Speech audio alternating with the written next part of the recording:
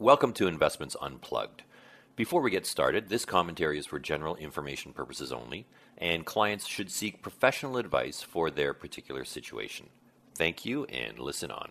We'll have to probably do some editing here, Peter.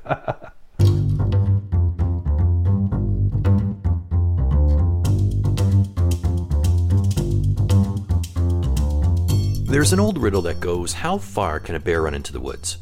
The answer? Halfway. Then it's running out of the woods. Well, we've just passed the halfway mark in 2021, which means that now is the time to evaluate the first half of the year, where we have come, how the markets have performed, and how does that match up with expectations from the start of the year.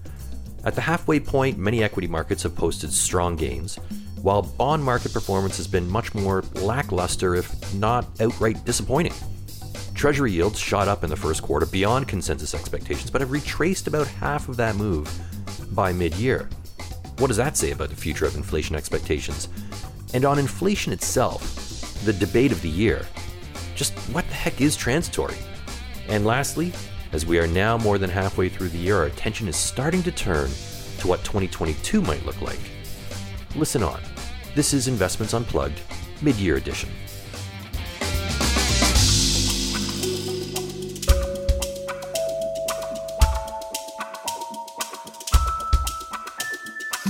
Welcome back to Investments Unplugged. I'm your host, Philip Peterson, Chief Investment Strategist at Manulife Investment Management. And joining me today are my colleagues, Kevin Hedlund and Makon Nia. Welcome, guys. Thanks for having us, Philip. Thanks for having me. Yeah, and on this episode of Investments Unplugged, we're going to take a look back on what has transpired through the first half of the year and provide our outlook for what we think the remainder of 2021 is going to hold, and maybe a little bit of insight into our early thoughts on 2022. But before we get too deep into that, I just want to highlight some of the economic growth that we've seen in Canada and the United States. And in general, guys, at the beginning of the year, we laid out our thesis, our rapid reopen thesis to the marketplace, in that we felt as the vaccines became more and more available, the cases of COVID would fall and economies would open up. Now, we've seen that in full force in the United States, with many states being fully open. I would say the majority of the United States has perhaps returned to fully open. Canada, we're moving along in that direction, and various areas of Europe likewise. It seems that we are moving further and further away from COVID to a point where it's no longer going to be the dominant factor of our day-to-day movements. We're seeing that result in stronger economic growth. So in the United States, for example, the first quarter GDP growth rate on a quarter-over-quarter basis, annualized, came in at 6.4%, so quite strong. In Canada, it was 5.6%, and expectations are for that Q2 is going to be as strong, if not even perhaps stronger. It's likely to moderate through the year, but nonetheless, 2021 is vastly improved over 2020, and I would argue 2021 is a much better environment than where we were in 2019 on a number of different fronts. Obviously, the equity markets, it's most evident. Then lastly, I guess I would just touch on the labor market, both in Canada and the United States. We're seeing pretty strong rebound. Like in the US, we've recovered more than half of the 22 million jobs that were lost in March and April of 2020 because of the COVID lockdowns. And I think we're on our way to recover most of the jobs, if not all the jobs, before the end of 2022. So rapid reopen, yes. What that meant for equity markets was a pretty positive environment for 2021. Now, let's not get too far ahead of ourselves, but Kevin, you're going to cover off the equity environment and what we've seen so far this year, and then we'll discuss where we are. So how was the first half of the year from the equity perspective? Yeah, thanks, Philip. And I think, what you've hit on, kind of the rapid reopen thesis that we had, and the speed at which it reopens and the impact on equities and fixed income and the economy, it can, of course, be debated. But the general trend is exactly where we expected. I'd say equity markets actually reacted much stronger, perhaps, in the first half of this year than we had expected. Obviously, it's a positive. With the SPTSX returning just over 17% for the first 6 months of the year. The S&P 500, 15% in US dollar terms, 12% in Canadian dollar terms. Internationally, wasn't as strong. They had a very strong first quarter led by emerging markets that pulled back a bit on the second quarter, but still very strong. Europe, just over 12% in US dollar terms, 9% Canadian dollar terms. Internationally, just shy of 10% in US dollar terms. Emerging markets, the laggard, I'd say, for the first 6 months, but actually one of the leaders in the first quarter of the year. So for the emerging markets, it's been kind of a tale of two quarters. But I don't think anybody can be very disappointed with the way the equity markets have performed year to date, coming off a very strong rally from the bottom of March 23rd of last year. Now, I think the question we've received, and we received it for a few months now, I'd say, is that it? Have we exhausted all our returns in the first part of the year? And there's nothing left. So should we just pack up and go home, sell out and go to cash? And I think that's important to understand the environment. And I think, as you said, with the economic environment improving, and the labor market improving, consumption and pent-up demand is still there in the US, still there in Canada. There's still a lot of slack to work through. There's a lot of backlogs to work through. There still is that movement to stronger earnings growth. And what I've been characterizing this environment is the handoff from recovery to normalization. And in normalization, what you see is still positive equity markets, but perhaps a little bit less strong than you do in the first part of the recovery phase post-recession. And I think what we need to do as investors, perhaps, is just readjust our expectations a little bit lower. Still, equities are favored over other asset classes, but just understand that perhaps you're not going to get the same type of return as you did in the early stages of the recovery, late last year or last half of last year and the first half of this year. And that's very typical. I mean, when we look at the path of equity markets following a recession and recovery through a bear market, you tend to get three stages. You have the bear market, so the drop, we had that 34% last February and March. You get the immediate recovery, the very, very strong rally.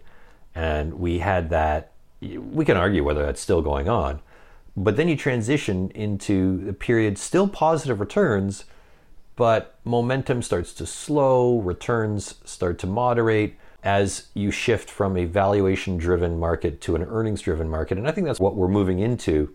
We weren't surprised at the returns in the first half of the year. This is the work that we did in the fourth quarter. It says, this is a very strong environment for equities. And guess what? Just about all equity markets do well in this environment. Large cap, small cap, value growth. It seems to be a very strong environment for all equities. Both personally and professionally, I am surprised at somewhat lackluster performance comparatively in the emerging markets, especially given the very, very strong fundamentals that we see there. But, as you said, Kev, I don't think anyone should be disappointed. The playbook, I guess, or the path. And we've said this in the past. We typically look at the history and it doesn't always repeat, but does rhyme. And looking at this environment coming out of recession, regardless of why you had a recession, it doesn't matter what happens. But following recessions, the markets typically play out the exact same way, to some degree. It repeats itself. And I think it's important to understand that and identify, again, what environment you're in. People talk about this is the late 90s, early 2000s, whereas we'd say it's more like the early 90s than the early aughts, because you're coming out of recession, valuation leads recovery, leads the markets. There's a handoff to earnings growth. Markets are still positive. The equity markets still do well. And you just have to readjust your expectations and understand that you can't keep generating these outsized returns forever. There's got to be a pause in the playbook at some point. The first question we always ask ourselves is, what are the odds of a recession over the next 12 months? And I think we all agree that the odds are quite low, less than 10%. So from a starting point, even that $1 I have invested today, we're up mid-teens. But history has indicated that there's still some juice for the rest of the year for that return. When you look at calendar year returns, that nearly 60% of the time, they're greater than 10%. And actually 35% of the time, they're greater than 20%. So despite being up mid-teens, history suggests that there is still some returns left. We know historically September, October are more volatile. We'll talk about it in terms of the backdrop, but the backdrop does present itself where you have elevated valuations, concerns about growth, peak earnings, peak growth. It does set up the environment where you could get a correction at some point over the next couple of months. And that actually excites me because for that new dollar invested, that allows me to get more juice out of that return. So there will be downside, I think, at some point over the next couple of months. When and why it happens, who knows? But knowing this, that the odds of a recession are low, it is quite exciting actually over the next couple of months for those that have investable assets or cash on the sidelines, or maybe have overweighted fixed income and can use that fixed income as their ammunition to buy equities during a sell-off. History has shown us that we have a high probability, I think it's roughly 80% of a 10% or more correction during a calendar year. And the average pullback is over 14%. But 3/4 of the time, the calendar year ends up positive still. And the important part, as you said, Machen, is let's ask the first question. What is the environment? What's the likelihood of recession? If we do get a correction in this environment where, I think it's not even arguable that we're in a positive environment, things are getting incrementally better, not incrementally worse. Should we get that pullback, that market correction, a little bit more volatility, I think it makes sense to embrace that opportunity to add to equities and add in the good environments where the quality businesses should be the ones that lead going forward. Now we can't end the conversation on equities without talking about valuation. We have to address valuation because this is something that we've discussed as a team.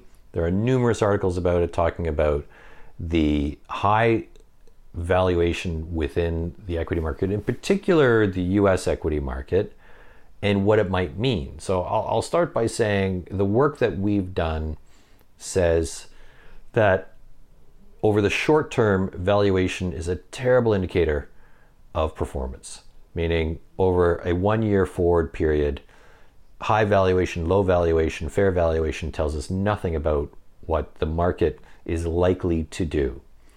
Over the long term, high valuation does tend to lead to weaker 10-year annualized returns, as low valuation tends to lead to higher 10-year annualized returns, but it's not consistent. It's very, very lumpy. We're not going to see, for example, 2% returns every year over the next 10 years. It's going to be very lumpy. And in fact, when you dig a little bit deeper into the data, what you see is that the weaker 10-year returns tend to be driven by one-time events, a recession, a bear market. And the timing, the start date and the end date and the performance over that period is very dependent on when that recession falls. For example, obviously at the end of a recession, valuation tends to be much lower, or at the end of a bear market, valuation is much lower. So, your 10-year forecast looks good. Well, because the recession might be much later. However, that said, I don't think we can just completely ignore valuation. Now, we've talked about it as a team saying, look, in the context of a strong earnings environment, earnings growth environment, valuation will moderate naturally or in an orderly fashion. But if we don't get that, that's when you can get these one-time shocks to the market to bring value back in line with where it should be. So I'm holding out right now. Our thesis is that over the course of the next 2 to 3 quarters, valuation is going to moderate, meaning we've priced in the earnings gains already. So as they become realized, the market is going to move up by less than earnings growth, and we'll get the PE multiple coming down. But we do have to be aware that potentially one of those triggers for a correction can be a valuation adjustment. Well, I think when you have valuation elevated, that's where the you're on that thin ice mentality where you're a bigger risk of that short-term correction. But I said we want to embrace that. The interesting is you talk about the long-term annualized returns and how it's really just usually a temporary shocks that drive the longer term annualized returns, so bear markets or recessions. And I think that's why you don't invest for 10 years and just close your eyes, right? You're constantly readjusting given the shorter term environment. And I'll go back and say this is a pretty positive environment. There doesn't seem to be many obvious risks out there for correction to lead to one of those bear markets. So Makhan, from your vantage point, from what you see, and we're going to go around table and I'm curious if we're all going to come up with the same answer, but your most attractive area within the equity markets, whether it be cap size or geography, where do you see some of the most attractive opportunities? What's my time horizon? I'll give you between 1 and no more than 3 years. And I'm investing today, July 15th. Yes. So, and then I'm just making it complicated, that's why. But because these are questions you have to ask yourself, right? Like, it's just not, I will add here. Now, am I assuming my asset allocation is what our model portfolio is, or a typical Canadian investor? Let's keep it really simple. You have money to put in the market. Where does it go? Okay, well, that's not how it works, just best return. But, okay, so I'm going to invest in the Kazakhstan stock market, either plus 60% or minus 30. So, you know what? I think when I look at our model portfolio and I look at just per my personal investments, I think over the next 3 years I'll pick is I think when you look at risk-adjusted returns, I'm quite positive on emerging markets. I know, and Kev highlighted, they had a great first quarter, and then second quarter, for a whole host of reasons, stronger US dollar, crackdown on Chinese tech firms, resurgence of the virus, global growth or peak growth. So you have seen that they have underperformed the other parts of the world. But when I look over the next 3 years, when you factor in the fundamentals of that area, when you factor in earnings growth, and then you add in that last ingredient, which is valuations, which is historically at a discount, not only to itself, but also relative to the US. And the reason I bring that up is when we're making a decision, we don't hold cash, so we're always taking it from somewhere. So I'm going to assume that if I were going to be adding to EM equities, I probably would be taking out of US equities given what we hold in US equities. So long story short, it's EM. We have, like, if you've been in the industry long enough and you follow global asset classes, the EM story is very cyclical. It's a roller coaster ride. So I feel that we've just gone through the past month and a half, 2 months of the downdraft. And I think historically, when you look at it, then when you're buying at these levels after a sell-off, you tend to do quite positive in the emerging market. So I think long story short, EM equities over the next 3 years. That's a very, very long-winded way of getting around to it. So, Kevin, yours. Tend to agree with Makhan, especially given the stars that are lining right now. I would say, if I was to invest today and close my eyes for the next 3 years, I have a lot of confidence in emerging markets, specifically Asia. That's very positive. At the same time, I wouldn't bet against the US. They seem to be surprising, and every time you think that they're going to underperform, they find a way to perform well. But yeah, I think if I had to choose one, feet to the fire, I think right now things line up really well for emerging Asia. Well, the U.S. story, the U.S. is nice, right? Like, why do we invest in the U.S.? You invest in the U.S. because of a whole host of reasons, but one of them being diversification. It's a broad index and it's very deep. So what we saw over the last year, we saw different themes, right? We saw different styles of outperforming. First half of last year was growth, and then the baton was passed on from growth to value. Well, in the U.S., you have exposure to both. So if growth is not working and value is, you have exposure to that. Cyclical versus non-cyclicals, you have exposure to both. Whereas Canada is more of a cyclical story. So you're right, Kev. Like it's betting against the U.S. has made fools of many investors, and I think you have something there. Absolutely. I would also add, given broad-based valuation within the U.S., I think it's also an opportunity to embrace the active management side, and I think this is a right area for stock picking. And I think that's how you're going to succeed, is picking the right businesses, the right companies at the right valuations today over the next 3 years. I'm gonna lean more on Makhan's side in terms of the emerging markets. I mean, Kev, I know you talked about Asia. but don't bet against the U.S. I'm not betting against the U.S., I'm betting in favor of some other areas. I think valuation does matter. And I think the U.S. is going to go through a period of, let's call it the great moderation of valuation, get to where the rest of the world is. And I think that's going to come at a cost. And I think it's going to be a little bit of underperformance relative to some other areas of the world over the course of the next 3 years. Now, I don't know if that's going to be this year or not. And I don't think it's going to result in a negative return. But I'm going to lean on the side of the emerging markets and say, given the valuation and given the earnings potential and the economic growth potential, this is where I would consider increasing or contributing to with that view of over the next 1 to 3 years. But you know what?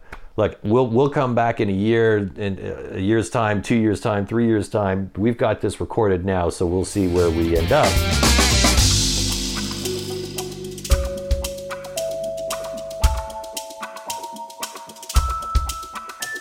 I want to shift to commodities, because this is an area that's been really interesting, I think, in terms of just the gains in commodities. And this is actually going to lead into the fixed income discussion. But let me just highlight a few things here. So obviously we've seen commodity prices increase over 2020. But I also looked at it, and not only did they increase year to date, they've increased over the last 1 year, but I think more importantly, if we discount 2020 and go back to 2019, because I think that sets up a better picture. If 2019 was a normal environment, then where are we today comparatively to that normal environment? And so here's how it works out. Oil prices, as I look today, were as of the end of June rather, price per barrel of oil for West Texas Intermediate was $73.47 US versus $58.47 year to date. But if we look at the 2 year, oil prices are up 25% over the last 2 years, 51% year to date. Copper prices up 22% year to date, up 58% over the last 2 years. Nickel prices up 9.8% year to date, up 44% over the last 2 years. Not only have we seen commodity prices climb back to levels that we had in 2019, but they've surpassed that. And it's not just these. Now you can argue with oil and copper and nickel saying, well, you know what, the price is higher because of supply disruptions due to COVID shutdowns in mines and rigs and so on. And I'll give you that. Although I do think there's higher demand today than what we saw in 2019. But it gets really interesting when we start to look at soft commodities, agricultural commodities. Corn, for example, year to date up 35%. The 2 year gain in the price of corn, 42%. Here's the really interesting thing. The 5 year production of corn hasn't changed that much. So it's not like you saw farmers during COVID saying, well, you know what, COVID's on, let's stop producing corn. They continue to produce corn, and yet the price is up 42% over where we were in 2019. Now, there's reasons for that, and I'll get into it in just a little bit. But if we then look at soybeans, year to date, soybeans are up 26%, 2 years, 47%. Coffee, up 19% year to date. Over the last 2 years, coffee prices are up 19%. And I highlight this because I think this reflects the inflationary environment created by all the monetary stimulus by the Federal Reserve, by the Bank of Canada, and other central banks around the world. You put money into the system, you put a lot of money into the system, that money can chase commodities, goods, whatever it is, and push up the price of those goods beyond just demand. Now, corn, there are other reasons why corn is up. There are concerns about the yield in Brazil, that the Brazilian second annual crop of corn might come in short, and China demand for livestock feed is booming. So that could be some reasons why corn is up, but it doesn't explain coffee. For example, well, coffee, where consumption for, now the way they look at the coffee year, this is by the International Coffee Organization, they have their year starting in October. It goes October to October. And so when they look at the 2021 year, they're actually estimating 167.2 million bags of coffee, which is below where we were in 2019, and yet the price is 19% higher. So this is an interesting dynamic where there's demand inflation, there's supply inflation, and there's monetary inflation. And anyone that's done any lumber project this year knows how lumber prices have jumped. Now they've come back down, they've moderated. Anyone that fills up your car with a tank of gas can see how expensive gas prices have come in the last couple of months. Going grocery shopping, you can see how expensive groceries are or how smaller packaging has become. All this is inflationary. Those that bought oil at the beginning of the year or last year have done very well. Those that have bought pretty much any commodity, commodity index or commodity related security, I would say in large part have done well. But it also just, to me, this highlights what we talked about at the beginning of the year, which was an accelerating inflationary environment. And we're seeing it manifest itself at the very least through commodity prices, not just energy commodities, base metals, but also the soft commodities that might be less impacted by supply and demand fundamentals or disruptions because of COVID. And I think it's just something very interesting to note that this is inflation that's perhaps more driven by money supply than by just economic growth. You mentioned commodities, especially corn, and I would say we touched about the demographic changes in Asia, and the actual, as the middle class gets richer in Asia or accumulates more wealth, they're actually eating more protein. And we know that the amount of corn to feed livestock is so large. As you said, the Asia imports is increasing, and that's definitely a cause for that. Same with soybeans. Copper is one that's interesting, and recently I was looking at something on copper, and the amount of copper that's going to be needed as the world transitions toward cleaner energy, and the amount of copper that's required in essentially electrifying that clean energy. It's quite interesting that demand is actually going to increase, and supply over the last how many years has actually started to decline as new mines have not come on production. So there could be a supply demand deficit earlier than expected in terms of copper. So that, again, even X base effects from COVID, or you said use the 2 years to kind of wipe that impact of COVID out. Some of these commodities are going to remain elevated for quite some time, perhaps due to stimulus and, as you said, the money supply, especially for construction materials, but also on hard commodities through just the nature of the changing landscape of the global economic and energy environment. When I look at the commodity complex, I think most for those indices that are levered to commodities had done quite well in the first half of the year. Probably the majority or material amount of those gains have already been baked in. Said differently, I don't think commodities go up materially higher from these levels. Like, are we talking about oil at 100? Probably not.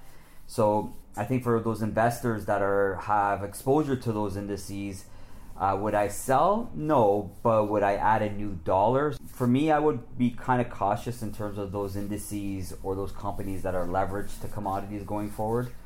If we get a sell-off, that's another question. But when I look at it from an inflation perspective, do I believe that commodities are going to fall back materially to actually have an impact on inflation the other way around? And you've read our stuff, you've heard us enough that we are obviously in the camp of inflation is enduring. So, and I think one of the factors behind that is, yes, lumber prices have come down from elevated levels, but they're still quite high relative to the 3-year average. You can go across the spectrum. So I think commodity prices in general will help our thesis in terms of inflation continuing to be more enduring than transitory.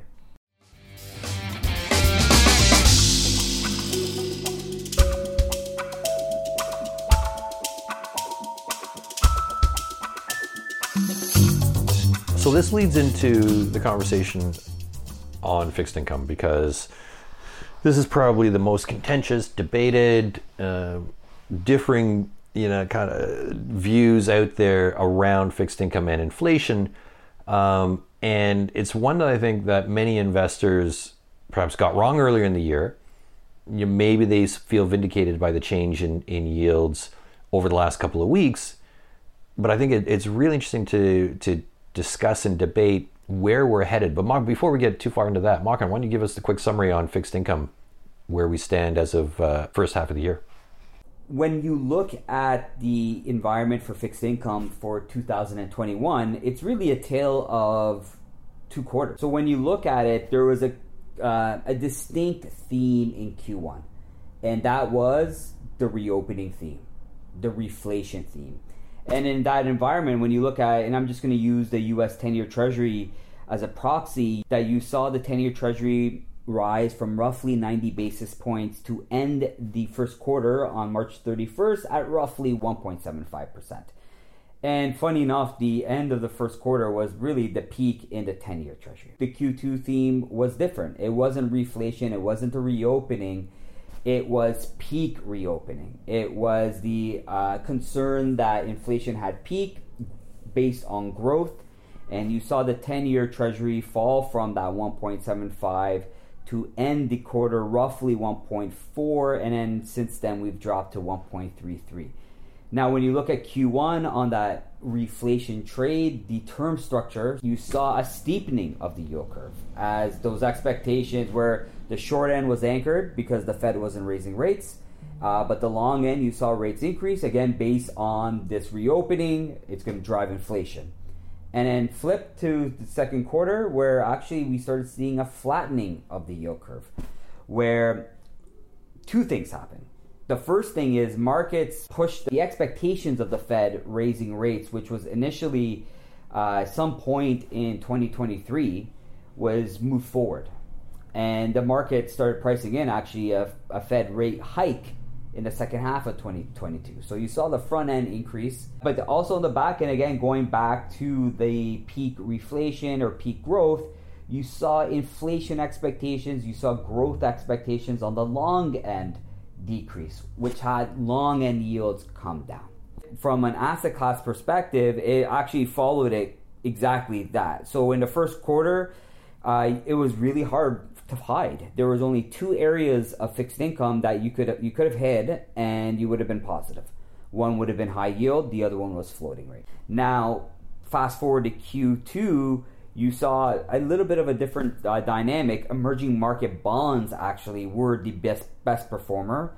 Some of that was the US dollar weakening, which was important for that asset class. But when you look at it, other aspects too was US Treasury did well, high yield continued to do well. Now when you combine these two halves together, two quarters together into the first half, still only two asset classes that were positive in the first half of the year: high yield and floating rate, followed by short-term bond.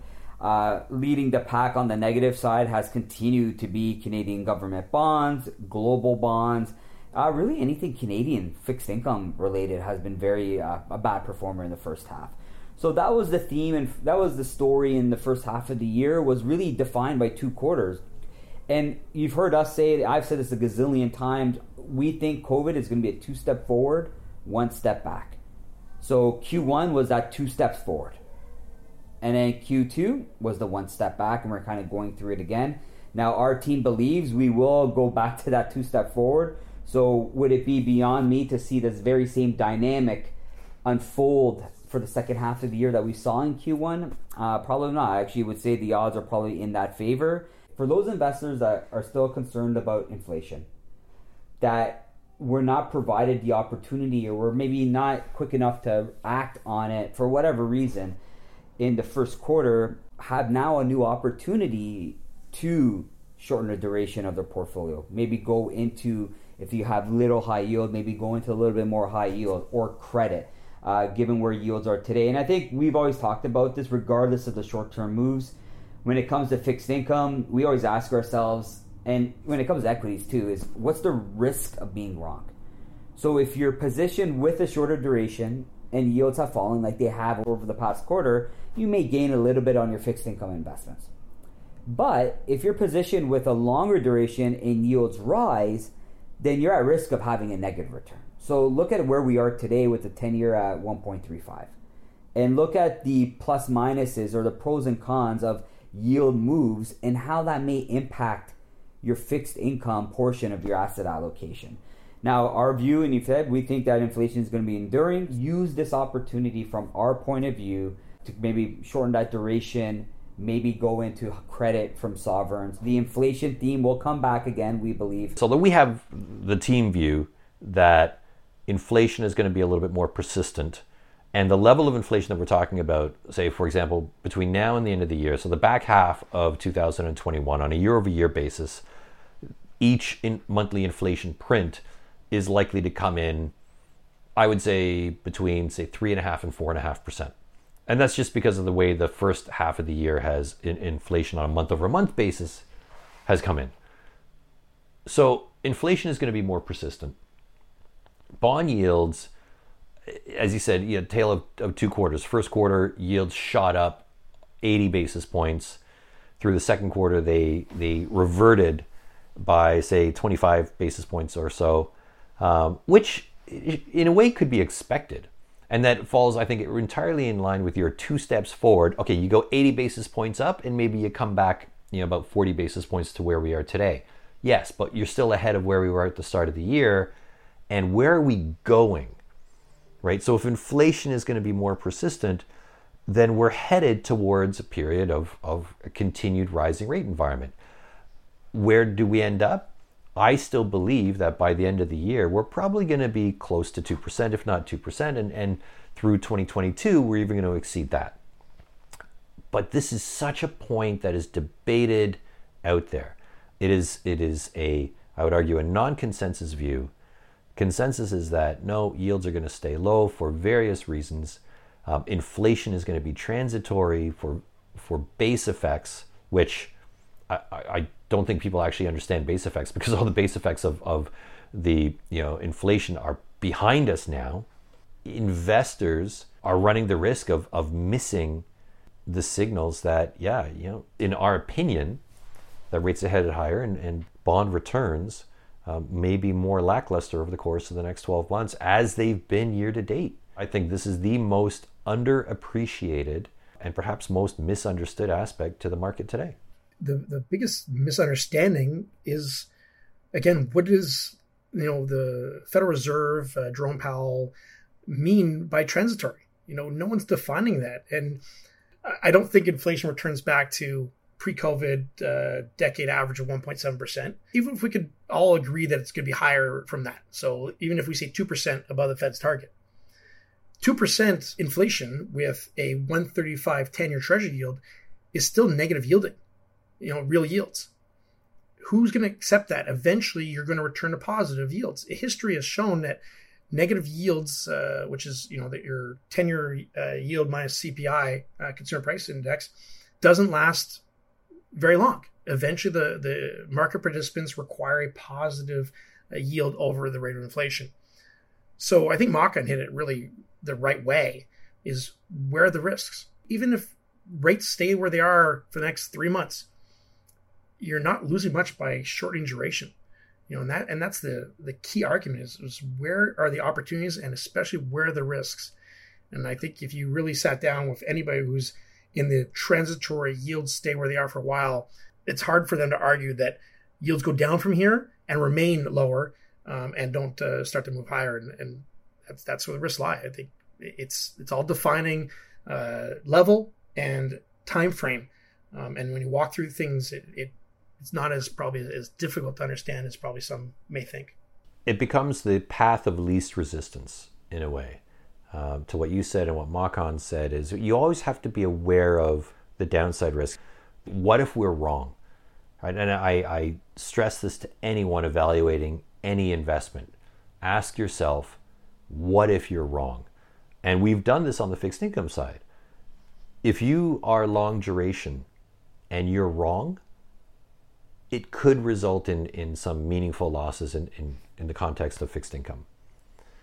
If you are short duration and you're wrong, it's a missed opportunity. But it's not necessarily a loss.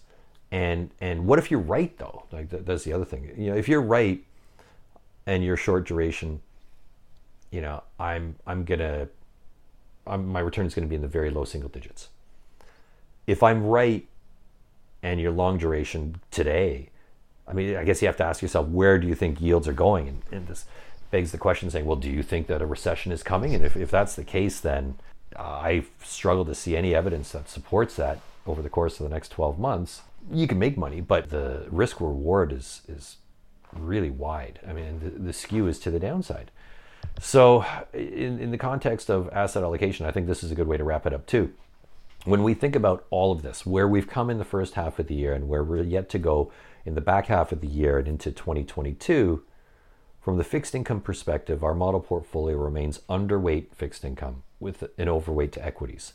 Within fixed income, we continue to favor short duration, we continue to favor high yield, emerging market debt, investment grade corporate debt, areas that are going to be less sensitive to a rising interest rate environment. On the equity side, it's still a really, in our view, really attractive environment for equities. Valuation, I firmly believe, will moderate through a strengthening earnings environment. But the earnings growth looks very strong through the remainder of the year, most areas around the world. The equity opportunity looks attractive, most areas around the world. And this is where we want to be overweight. A correction could happen, but I think we all agree that we would take advantage of that in the context of a still very strong economic recovery. We've shifted from recovery to expansion, and this expansion could go on for quite some time yet. So, yeah, I just finished a presentation where the last slide on the presentation is summer is when laziness becomes respectable. And I think that's a good kind of description for our model portfolio where we're not doing anything. Here's another quarter where we're not doing anything because we're very happy with it, very happy with the positioning.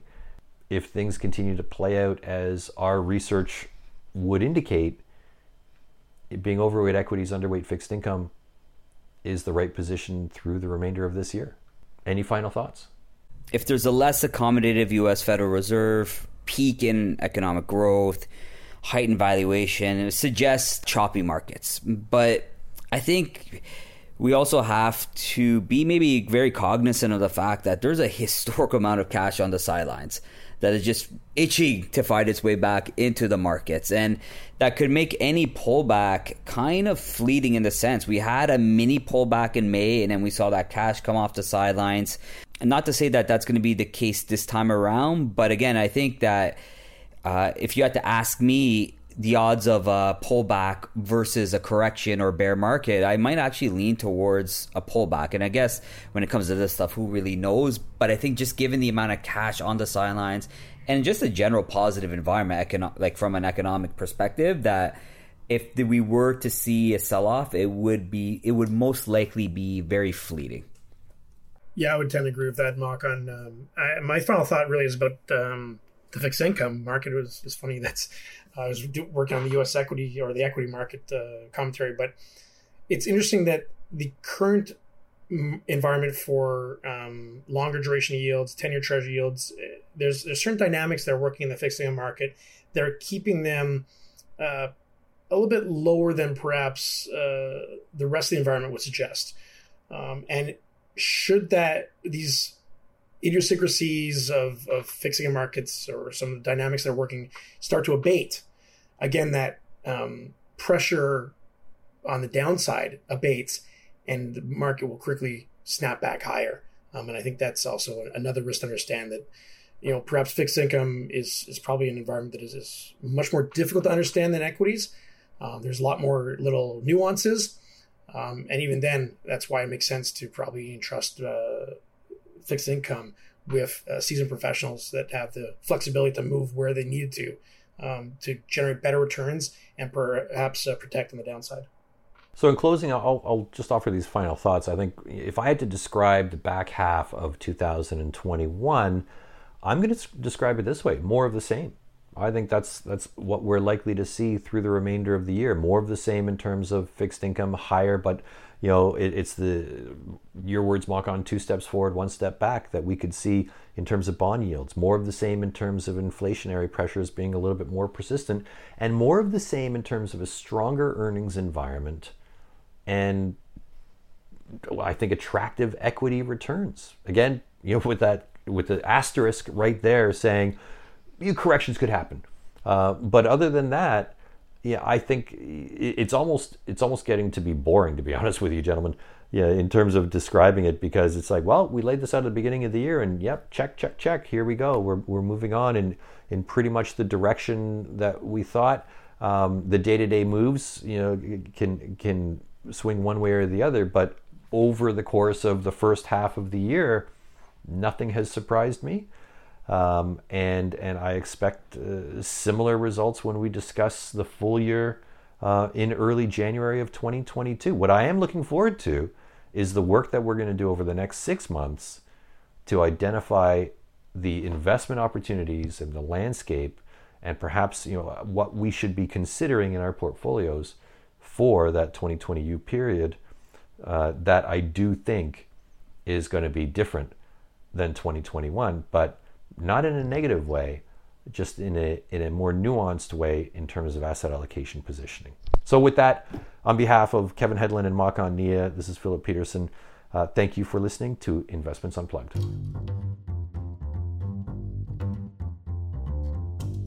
Copyright Manulife. Commentary is for general information purposes only and shouldn't be relied on for specific financial, legal, or other advice, and does not constitute an offer or an invitation by or on behalf of Manulife Investment Management to any person to buy or sell any security. Opinions expressed are those of Manulife and or the sub-advisor of Manulife Investment Management and are subject to change based on market and other conditions. Manulife isn't responsible for any losses arising from any use of this information. Manulife funds are managed by Manulife Investment Management Limited, formerly named Manulife Asset Management Limited. Manulife Investment Management is a trade name of Manulife Investment Management Limited. Commissions, trailing commissions, management fees, and expenses all may be associated with mutual fund investments. Please read the fund facts and prospectus before investing. Mutual funds are not guaranteed, their values change frequently, and past performance may not be repeated. This information does not replace or supersede Know Your Client suitability, needs analysis, or any other regulatory requirements.